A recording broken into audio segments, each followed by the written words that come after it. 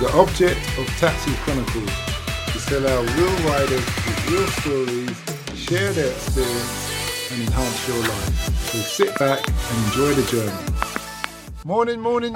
Yes, we're back with another episode, another rider. Today we have the lovely Natasha in the house, and she's the founder of an app. She's going to tell us all about the app, why she just started it, what the issues have been, and what the future of the app is. So nice to have you here today, Natasha. Thank you, very nice to meet you. So tell us, what's the app called? The app is called OneZone, O-N-E, Z-O-N-E, and it is a curated discovery app that makes it easy to find the best places to eat and drink in London and soon to be in more cities. Okay, so where did you get the idea for this? My background was hospitality and concierge, so meaning I used to organise the lives of wealthy people and find them the best restaurants and hotels across America and the UK.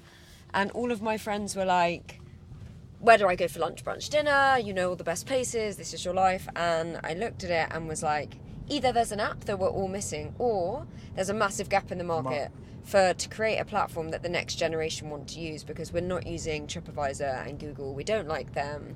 We're an experience-driven generation that love social media and pictures and content and convenient apps. So I quit, spent about 3 months researching it, and then, launched it 12 months ago, and we've grown to over 100,000 users in 12 months, raised £1 million in December to hire a team.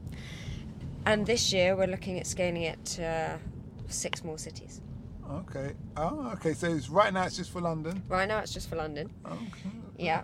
So essentially there were 3 reasons. Well, there are 3 pillars that the app is founded on. So curation. So it's a really editorial curated product. We add all the best places. So it's highly selective. You don't have to worry that you're ever going to have a bad experience, because it's based on great food, great vibe, great service. And we do all of that hard work for you. The second thing was convenience. So imagine you can discover on the feed. So you have a feed scrolling of all the trending places, different lists. You can search by area, search by cuisine, search by tags. So you could search by boys' night, girls' night, birthday, best for brunch, whatever you want, you can search for. And it comes up with all the places. You can save places to your profile, so no more saving in your iPhone notes. You can follow your friends. So the convenience aspect was really key. We should have an app that makes it easy to find all the places. And then the third thing is diversity. I think it's really important to make sure that the next generation can show that they care. So we highlight editorially sustainable businesses, black-owned businesses, female-founded businesses, community heroes, and really spotlight those, because we think it's important that we bring attention to that in a way that hasn't been done before. Okay, that sounds really, really good. What has been the thing about setting up this app that you know now that you wish you knew when you started? Ooh. What would I wish I knew then? Probably you're just going to make a lot of mistakes and then learn from them and go again. I think it's just a constant learning curve. I think someone said to me yesterday, and excuse the language, they're like, I'm so impressed with you because it takes balls to go and quit and sit up on your own and do it.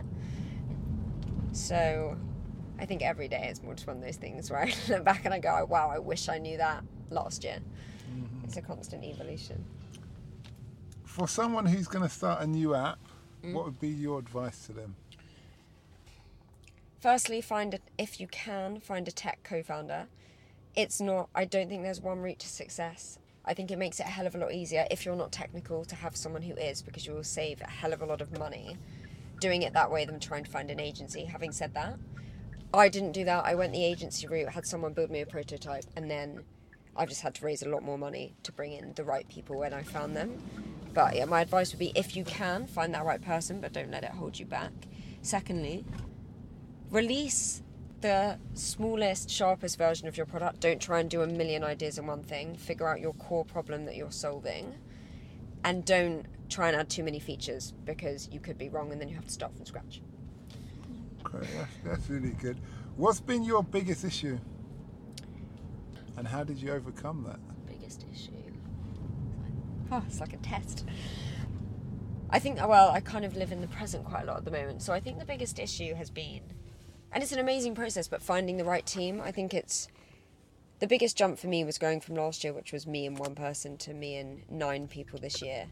And I think hiring the right people is so important. And I learned a lot from that interview process and having to not get rid of people, but people not working out, and me taking the shortfall for that, I've now learned a lot about how you hire, what you're looking for, and I think finding people with passion for what you do is so much more important than just the skill.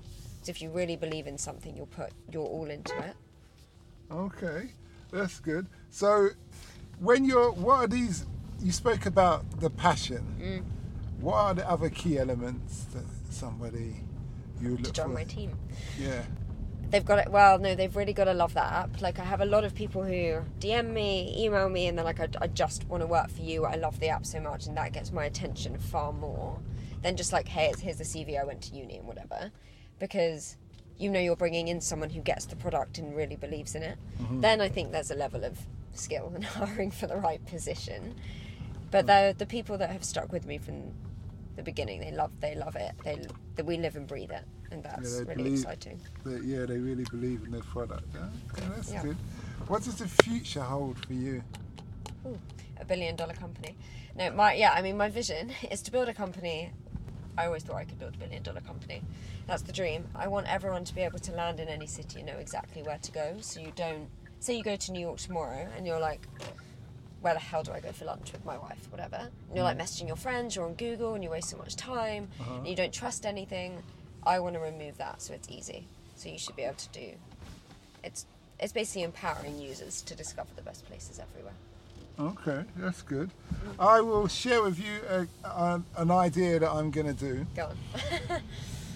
London has over 300 different languages spoken. Yeah. There's 195 countries in the planet. Yeah.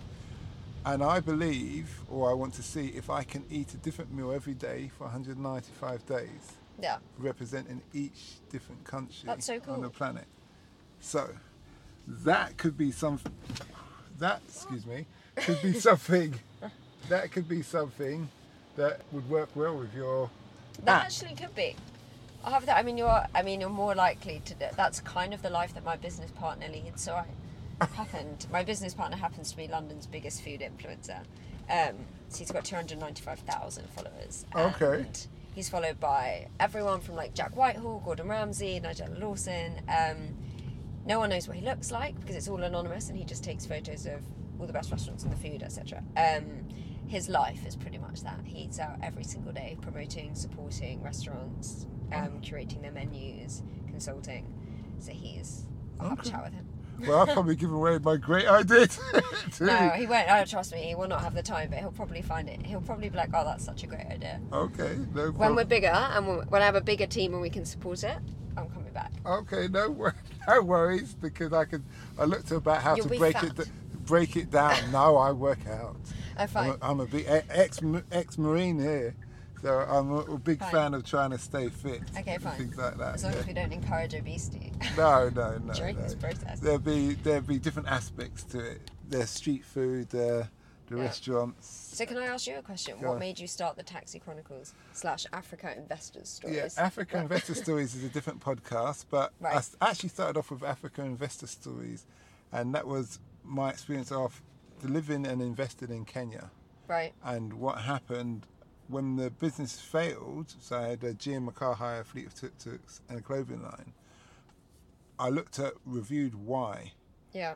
And I sat down with a lot of expats, and we were all talking about experiences there, and we realised that there's no consultant that you can go to and they can teach you about the culture of Kenya and the various different tribal aspects and all these things that when you're taking in consideration business.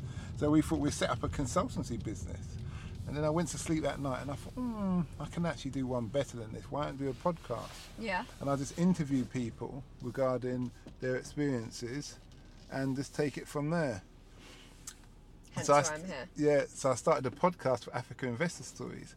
Then I had an experience in a taxi. So I got Mike. No, I'm amused. Okay. Sophie, my head of curation, is like, please film that you're doing an interview in the taxi on the way to a shoot. I was like, here I am. And then, with the Taxi Chronicles, what happened? I had people always tell you their stories. Yeah. In the taxi, they always confess. It's like a confessional box, or like being a hairdresser or something like that. And I had this young lady, and she told us she was very upset with her English boyfriend. He didn't want to come home with her. She hadn't seen him in 2 weeks. She was really homesick. She was a French lady with the hair down to the shoulder and a very French accent. And she was crying. I thought she was going to throw up in my car, so I was like going to stop her. I was like ready to say, you know, you okay? And then when she explained the situation, I was trying to console her, just driving, hands on the wheel, telling her, no, don't worry, he probably loves you, probably misunderstanding the culture. And then I had a t-shirt on at the time, so she started to rub my biceps. What? And then rubbed the forearm, and I looked down, she's kissing her hand and rubbing it on my forearm. Really weird. Thank you. So I just said, Jesus, take the wheel. And I just drove as quickly as possible to get home. And then at one point I moved my arm, but then I realised if she's that forward, I shouldn't leave the family jewels and things at space. Charming. So I put my arm back. And then I just was like, But long story short, I got her home. I made sure she got in the house safely from the point of the car, ushered her in. Right, yeah. And she was slightly tipsy, but not really drunk or anything, so I have to throw that in there. But I told the guys, and they said, oh, that's really funny, you should do a podcast about that instead of the Africa investor stories. And from then, it's just grown. Every time somebody gets in the car, you interview them. But now it's something more. And why I say it's something more, it's actually about sharing a gift. So for instance, I ask you questions about starting the app. We're happy you've done it, but people can learn from your experience. So if you've got another young lady like yourself, and she wants to do it, she's got an idea. No, I think it's, do you know what's funny is I think it's really cool because years ago, someone else asked me, so I was in an Uber and they were like, it would be so cool if you had everyone, and this was the other way around, they're like, if you had everyone who drove Uber in London talking about your app, because they see people all the time in London. So like they could easily be like, where'd you go for dinner? Do you use this app? And it's like, but you've kind of twisted that on its head and made it into something else, which I think is really cool.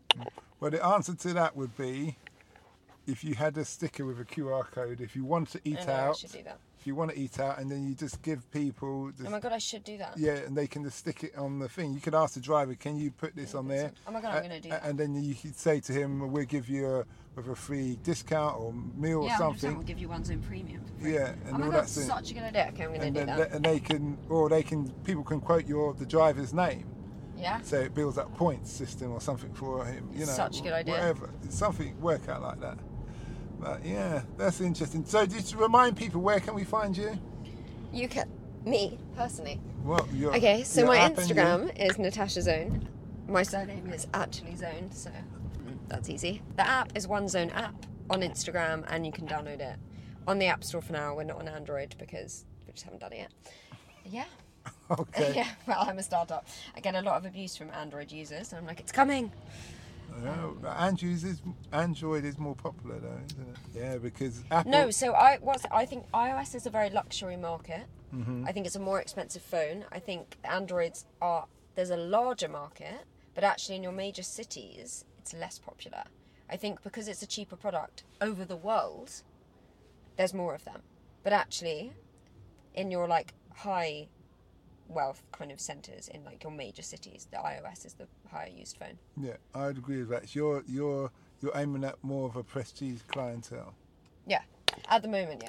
Yeah, at the moment, yeah. I think just it's like a high discerning crowd. If you want to go out for dinner, at least lunch dinner, like 2-3 times a week, high disposable income, using Uber, that kind of market.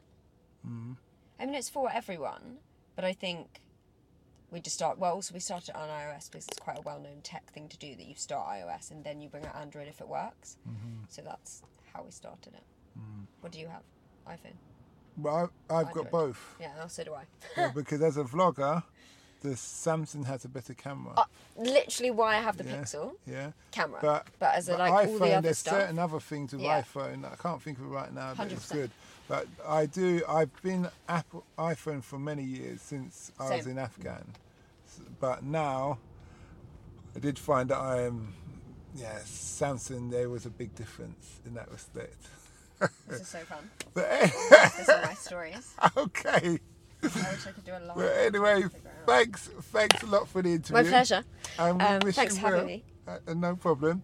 And to the audience out there, I hope you liked that. I hope you learned and you were inspired and motivated to go out there and do an app. And if you do have an idea where you feel you could collaborate with Natasha, by all means, hit her on the links below. All her details will be in the links below on the platform you're listening to right now. Do not forget to listen to our sister podcast, Africa Investor Stories, as we spoke about before.